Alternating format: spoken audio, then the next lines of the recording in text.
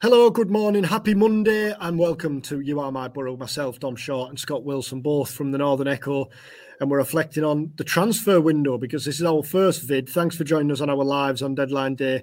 If you did jump on there, we appreciate that, and thank you for the questions. But this is our first vid since deadline day. But obviously, there's only one place to start, and that is the Tees Weir derby from the Riverside on Sunday, which finished 1-1. A strange old game in many senses, Scott, really, I thought. Yeah, I thought it was a pretty good game, in fairness. I think my main takeaway is that it probably confirmed where both teams are at the minute. And for me, they're in very similar positions, which is they are both top-end, top-half championship teams with a chance of getting in the playoffs, defensively pretty good, smattering of some real talent within both squads. But I think you can probably toss every forward player into a hat from Sunderland and Borough, pick a couple out, and you don't really have a natural number 9 goal scorer. And that, for me, was the kind of key takeaway on both sides of it, really. If either of those sides had a proven championship striker who was near enough nailed on to get you 20 goals a season, I think they'd be nailed on to be in the playoffs, either of them. But I think both teams don't have that. And so they're having to play in slightly different ways. They're missing chances. I mean, we saw it on both sides, didn't we? The one where Greenwood goes through and then Azaz puts it over the bar for Borough. One of them's got to score that. Neither of them really looked like they were going to score. Sunderland go up the other end in the first half. Abdullah Bar, 3 yards out, shoots straight at Rav Vandenberg. He has to score that.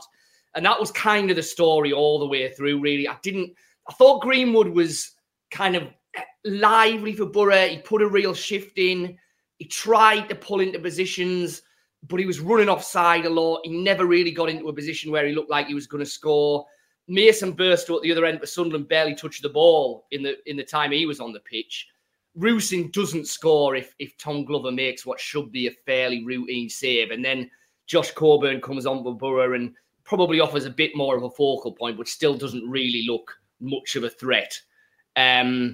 So you've gone very Blair Witch. It's exciting. You've been plunged into darkness, anyone who's watching on YouTube. I'm in one of these rooms where you've got to keep moving. There we go. Yeah, what you're going to see is every few minutes me randomly getting up and wandering around. It just keeps the viewers attentive. This isn't the West Wing of Shaw Towers, is it?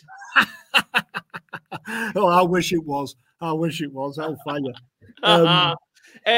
So that was really my key reflection on it, that it's two teams crying out for a natural goal scorer. And sadly now, with the window closed, both of them are really going to have to continue to kind of make do with what they've got till the end of the season. I guess with the caveat with Borough that hopefully at some stage Latalath will come back and maybe is more of that natural goal scorer that they're lacking at the minute. Yeah, there are various strands there. I think first things first on Latalath, this is the first time we've spoken since Michael Carrick's press conference on Friday, when he said then that he said in two separate answers. First of all, he said Latalath is weeks. It'll be weeks until he's back rather than days. But then in a separate answer, he did say he's not a million miles away. What he made clear is, Latalath isn't out for the season. Latalath isn't going to miss the bulk of the rest of the season, like there's a risk Alex Bangura might. But I think on that, Josh Coburn has started once since the middle of November. I think once since the Leicester game at home. He's clearly not fit enough to be playing games, is he? Or starting games, because if he was, surely he would be. Yeah, and we discussed this yesterday. It's difficult because we're not medical professionals. We don't know the ins and outs of what Josh Coburn's exactly got. But there's clearly a long-standing issue there, something muscular. It's clearly impacting on him. At some stage, you would imagine there's going to have to be a long-term solution to this. And that will either be a period of complete rest, or you would imagine more probably at some stage, some surgery. And you just wonder if we're getting to the stage where it's either going to be better off him having the op now, or maybe in hindsight, he should have had the op right from the word go. Because whatever Borough are trying to do in terms of managing Coburn's minutes, it's not really working because he clearly can't start games at the minute. He's coming on for little snatches here and there, but it's very hard for him to get up any rhythm or make any kind of impact when he's doing that.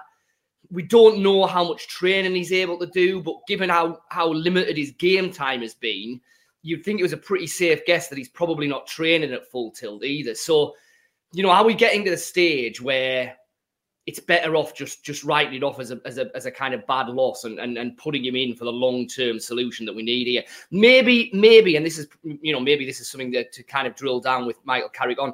Maybe they're waiting until Latalath is back. And then once Latalath's back and the noise available, maybe they'll take Coburn out the firing line now. But I think you're right. It doesn't, whatever they're trying to do with Josh Coburn at the minute, it doesn't really feel like it's working that well for anyone, does it?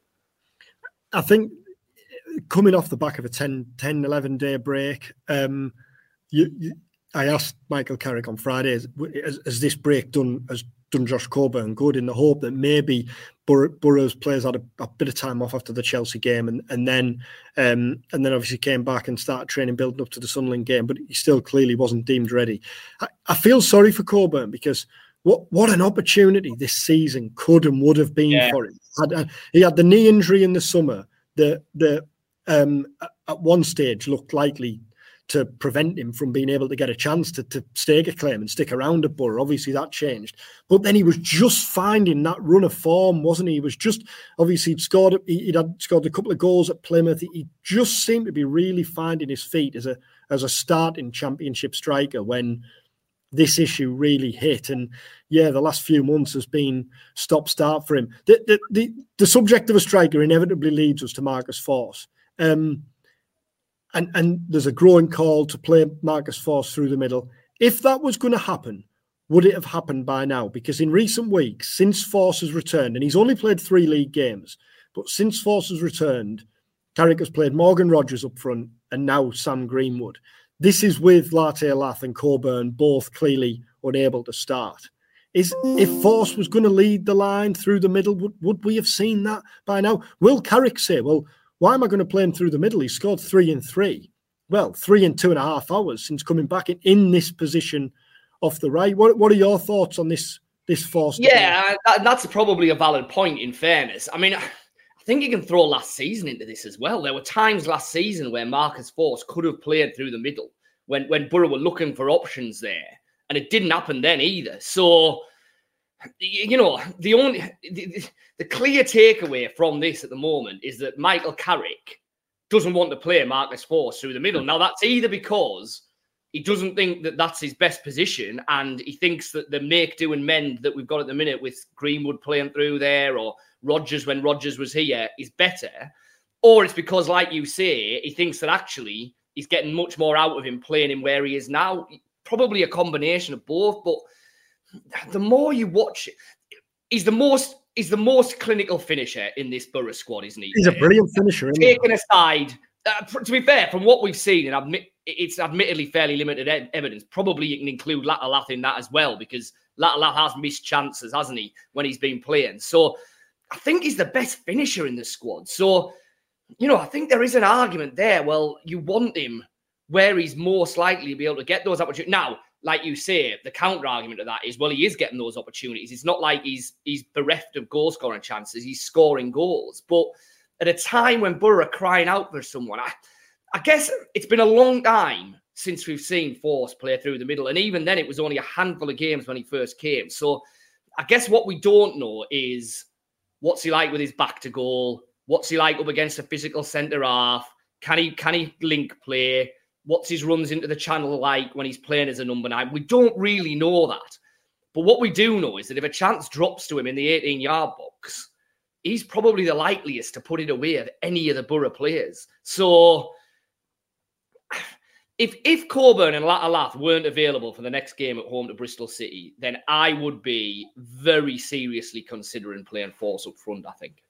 What's interesting, I think, is the obvious question really is yesterday or Bristol City. If Forss plays up front, who then plays on the right? What we haven't seen yet is, and because we don't know the extent of Isaiah Jones' injury, we don't know when we will see this. But you've got Riley McGree back now.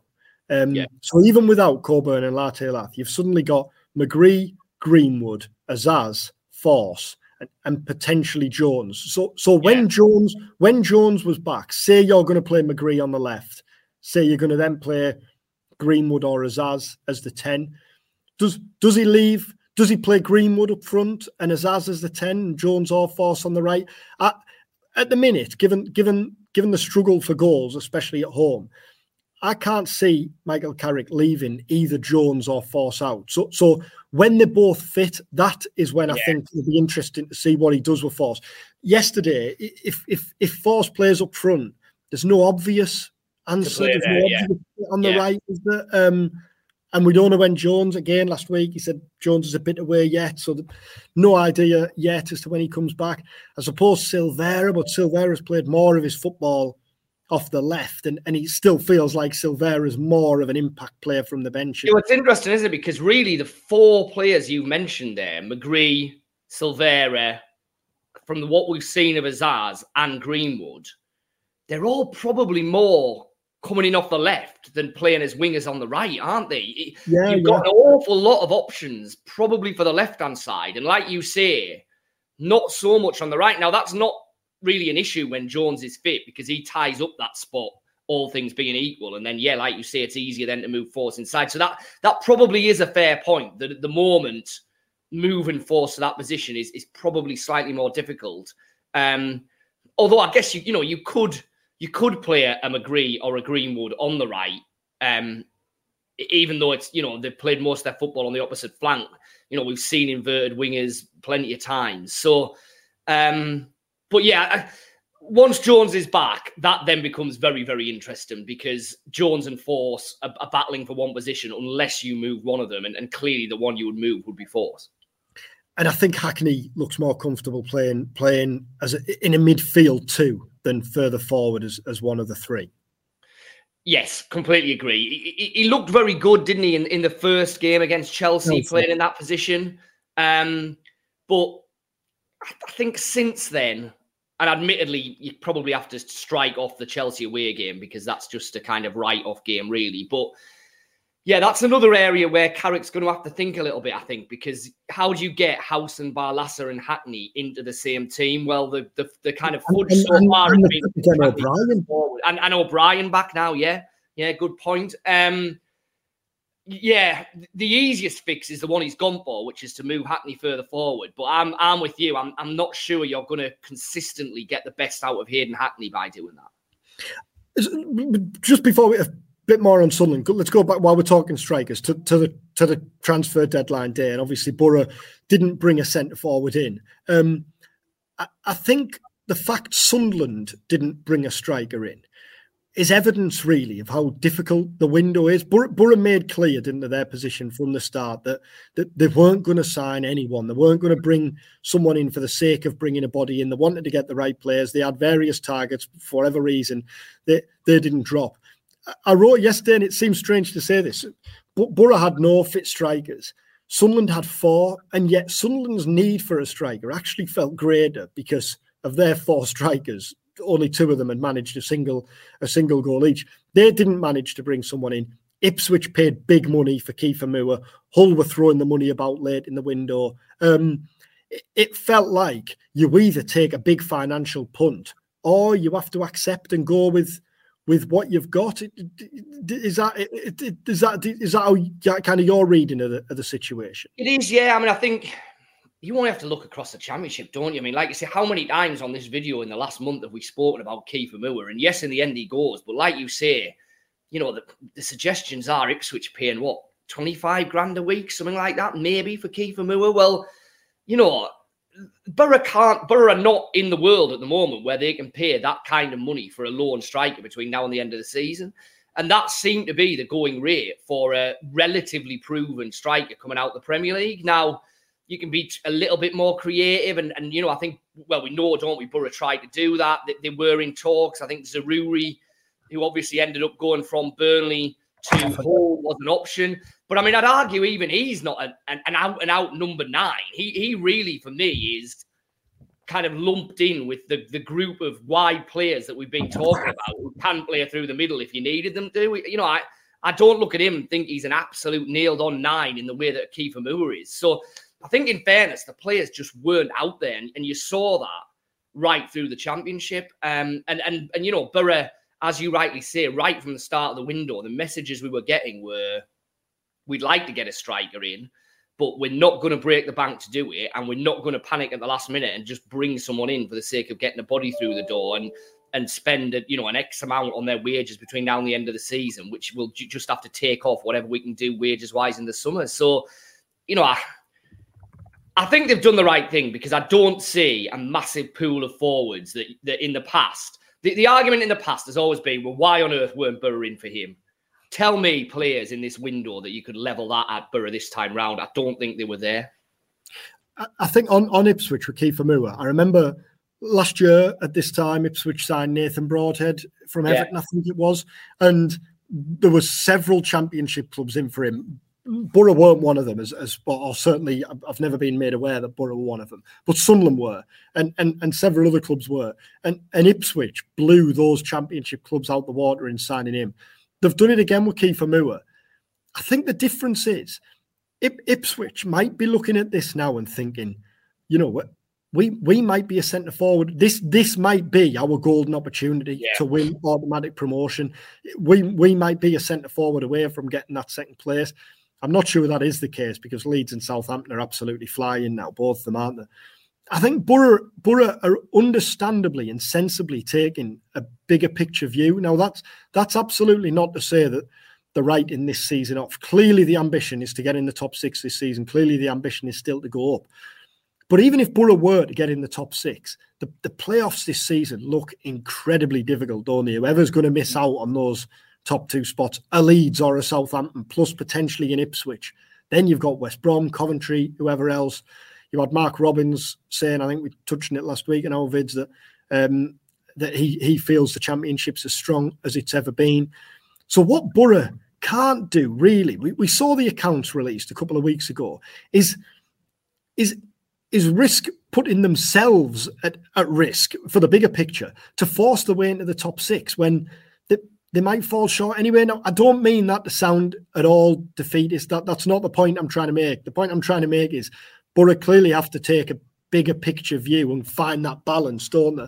And we've talked about this recently. It feels like for the first time in a few years, really, and obviously there are questions here, like Michael Carrick being one of them. If Borough don't go up, will Michael Carrick still be in charge this time at the start of next season? But it feels like Borough, wherever and whenever this season finishes, however this season finishes, the foundations are already there for next season and coming back stronger and building on this season's success with Latte Lath and Coburn. And if you bring in a quick fix for 3 months and then he goes back again, I understand. I completely understand Borough's position on this, stance on it. Yeah, I think there's 2 things I would add to that. One is, there is an argument that I've seen some Borough fans making that, look, you've sold Spence, you've sold Tavernier, you've now sold Rodgers. Where's this money gone? Why isn't this money being spent on players? Well, I think partly you only have to look at the last accounts to see where that money's gone. That money has gone on plugging the massive gaping gap that there is between Borough's income and what they are spending on wages and running costs and player signings. And if some of that gap wasn't being plugged, Steve Gibson is the only way to plug that gap. Well, Steve Gibson is already plugging a huge gap in Borough's account. There's a limit, I would suggest, to even what he can do to kind of keep this club going.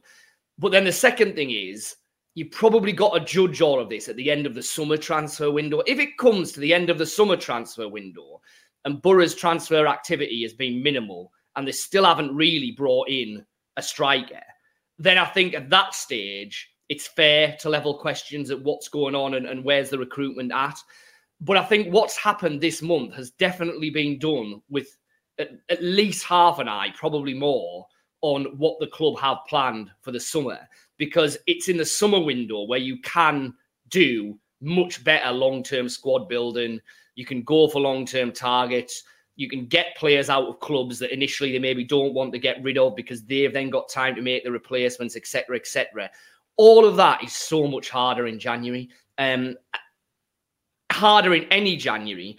And I think especially in this January, because as we've alluded to on previous videos, for a lot of different reasons, the market's just not been active. Premier League, FFP, Asian Cup, Africa Cup of Nations, injury lists within the Premier League, all of that comes into it. And I just don't think there's been the movement right across the Championship, and Borough have been part of that. And that said, though, I think you've got to say that in other areas of the field, they look to have done pretty well. I mean, Luke Ayling's gone in seamlessly, already looks a really valuable addition. It will clearly have an influence in the dressing room. Azaz, I think you're going to have to give a little bit of time to, but there's clearly a player there. And Luke Thomas, who obviously got a little bit of a taste of it, will be really valuable competition for Lucas Engel. And that heart in the mouth moment at the end when he turned it round for a corner and he pulled the same face as we both did in the press box. In the press box, I know. And Borough did have permanent targets in the January window, permanent striker targets. So Brandon Vasquez, for example, was one. But I think he went to Monterrey for what was $7.5 million plus add-ons that could well amount to £1-2 extra million in no time at all. Like realistic. Hi, Brandon. I know you've got a trip to Monterrey planned, but it's lovely here in Middlesbrough at the minute. It's blowing a gale. There's flood water on all the roads, but never Monterrey. What's that got going for it? And realistically, no one's expecting Borough to throw £9 million, £8-9 million.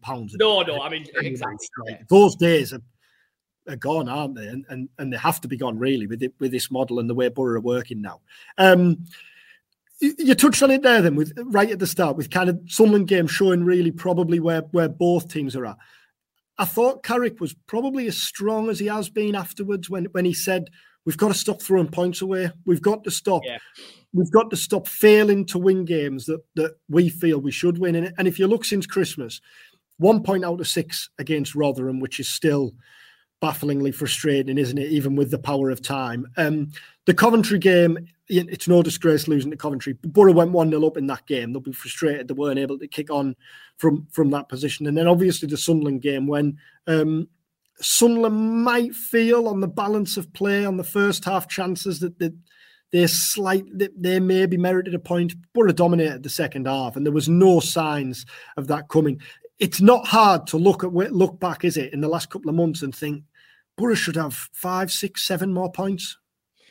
Yeah, it was frustrating in the Sunderland game in that Borough defended, I thought, really well for big parts of that game. Yes, they gave up a couple of big chances in the first half, the bar one being obvious. But I thought in the second half in particular, I thought Vandenberg was excellent. I mean, we need to talk about it. When we talk about recruitment, what a player he has got the potential to develop into. Somewhere down the line, he's going to be the Rodgers Hackney. He's going to be leaving for big 15, 20 million. You can see it, can't you? Yeah, I mean, he's clearly a really good footballer. The question was always, can he defend? What's he going to be like? Well, from what we've seen so far, admittedly, so far it's fairly limited evidence of centre half, but he looks a real player, and there's massive excitement, I think, in terms of what he can develop into. And sorry, you spoke to him, just to jump in, you spoke to him afterwards, and yes. I have earlier this season as well. He speaks beyond his years as well as playing that way, doesn't he? He absolutely does, yeah. There'll be some stuff on the website and in the paper. I think Tuesday morning's the plan for it, kind of a bit of a dive into what he was saying. And yeah, he's a very assured kind of young fella, but he absolutely sees himself as a centre half. Don't worry about is he a right. He thinks he's a centre half, and I'm like I say, I'm pretty sure he's going to be a good one.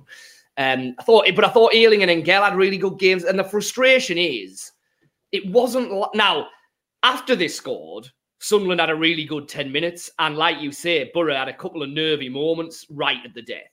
But for that period between Borough scoring and Sunderland scoring, didn't feel like Sunderland were getting anywhere near a goal. They weren't building up anything. They weren't creating anything. And you don't want to be too harsh on Tom Glover because anyone can make a mistake. And he has had some good performances since he's been in the team. But I think even he would accept he's got to keep that one out. It's it's a really soft goal to give away. You'd have to now, Roosen could have been marked better and could have been closed down better. I absolutely take that as well. It's not purely Glover's fault, but he's got to keep that out, and that's the disappointment. Had Jack Clark dribbled around 5 players and whacked one in from 25 yards, you would hold your hands up and say, right, okay, there's nothing you can do about that. It's the fact you've given one away to a really soft equaliser that kind of sticks in the throat a bit. And this thing about giving away points, throwing away points, that not winning games that Borough should win. Why? What do you think the cause is of? Is it naivety? Is it a bit of inexperience? What? Is it just the fact of missing chances and not taking chances when they're on top? Is it defensive errors? What do you think are the main contributing factors? Or is I think 2 things. I think one, there's been some individual errors, and fairly bad ones at times. You can't necessarily kind of negate that. I do think there's something in the fact, though, and I think Carrick said this in one. I can't remember whether it was me or you who was in with him, that when you're conceding goals late in games, when you're giving leads away, the focus is inevitably on the defence and the goalkeepers. Actually, and I think you made a good point there, if you're taking your chances and scoring at the other end and you're 2 up or you're 3 up, then there's infinitely less pressure on your defence. The opposition don't feel like they've got a chance in the game in the way that they do when it's only 1-0. And if you do make an error and concede a goal, it gets glossed over really quickly because you win the game 3-1 and you move on. That for me is a big factor in this. The Borough aren't building up 2-goal, 3-goal leads as they were last season. So that if you are giving away a silly goal towards the end of the game, like I say, it doesn't matter because you still win the points and the game's done. I think that Borough's inability or Borough's lack of a real clinical cutting edge puts pressure on the defence. There's been times this season where the defence hasn't been able to cope with that. That would be my reading of it, I think, to a large degree. I'm glad you kept talking there while I was walking. It's very Blair Witch Project. When you walk like that, like I say, if you're listening on a podcast, you won't have a clue. But every now and then, Don's screen goes very, very Blair Witch Project. I couldn't actually see you as I was walking around, so I was thinking, don't stop now. Don't give us 2 more sentences at least. They're just looking at the championship table, and after the weekend, before we wrap up, Borough are 4 points back now from Hull, but they're 12th, and there's clearly the number of teams in between them and the playoff places is as significant as the points gap, isn't it? It feels like the next few games are crucial because Borough need to start stringing some results together. If they're going to get in, it feels like the wins and the consistency needs to come soon. Yeah, I mean, interestingly, Borough are 3 points behind Sunderland, aren't they, with a game in hand? So if they win that game in hand, the 2 teams are bang level, which kind of feeds into the fact that I do feel that they're in very similar positions and very similar places, really. If Borough and Sunderland both go through the next month, win 1, lose 1, win 1, lose 1, which is largely what they've been doing for most of the season. And let's be honest, it's probably what they're going to do. Then there's every chance we're going to get to Easter and they'll be in a very similar position. Borough will be somewhere between 6th and 12th. In amongst it, absolutely. But by no means nailed on to get in the playoffs. Clearly, what's going to get them that kind of real leap to get right in amongst it is you've got to win 2, lose 1, win 2, lose 1. You've got to be picking up 6 or 7 points from 3-game blocks. And they haven't really been able to do that so far this season. So you're right. That's the challenge between now and Easter. Maintain your current trajectory. You'll stay pretty much where you are in it, but probably less likely to make the playoffs than actually get in them. Can Borough become a side that, like I say, takes 10 points from 12, 7 points from 9, rather than 5 from 9 or 6 from 12? That's the difference. That's what's going to be the key factor in shooting them those 4 or 5 places up the league and actually getting them into the playoffs or getting them within a point, say, of the playoffs when we're around the Easter kind of period, which I always think once you get beyond that, you're pretty much in the running then. And the Leicester game a week on Saturday, that's the only game against the team currently in the top 6 between now and Easter. I think in that time, Borough play Preston and they play Norwich. They're clearly Bristol City as well, who I think are only 3 points behind Borough. They're clearly big games, because the other thing is, if you are going to, because of the number of teams currently between Borough and the top six, you need to beat those teams around you, don't you? Carrick kind of touched on this last week when he was asked about the importance of the game. He kind of said, well, you know, if you win, it gets points on the board for you, but it also prevents your rivals from getting points on the board. It's a double whammy, and it just feels, looking at the fixtures coming up, Bristol City, Preston, then Leicester, which is clearly tough. But yeah, there are because within that group of teams, there will be at least one that goes on the kind of run that I've just alluded to there. There's someone between now and Easter in the top half of the Championship table. I'm not talking about Leicester and Leeds and Southampton. I'm talking about your playoff teams, if you like. Well, Coventry have done it, haven't they, over the last couple of months? One of them will string together that 4 or 5 game winning run that enables them to take a massive leap. And you're right, Borough can't be kind of caught on their heels, because once one team starts doing that now, there's not an awful lot of games after Easter to be able to claw that kind of gap back. Brilliant. Well, thanks, Scott. We'll be back at the back end of the week. We'll do a pod and a vid looking ahead to that Bristol City game on Saturday. Scott's at the Riverside. Then we'll obviously speak to Michael Carrick before then. If you are watching on YouTube and you haven't subscribed yet, then please do tap that button. If you're listening on podcasts, then rate and review. Do get in touch if there's anything you want us to discuss or talk about in the pods and the videos in the weeks ahead. We will get some special guests lined up now the window's closed and all the transfer talk is behind us. But thanks for watching. Thanks for listening. Enjoy your week, and we'll catch up again later this week. Take care.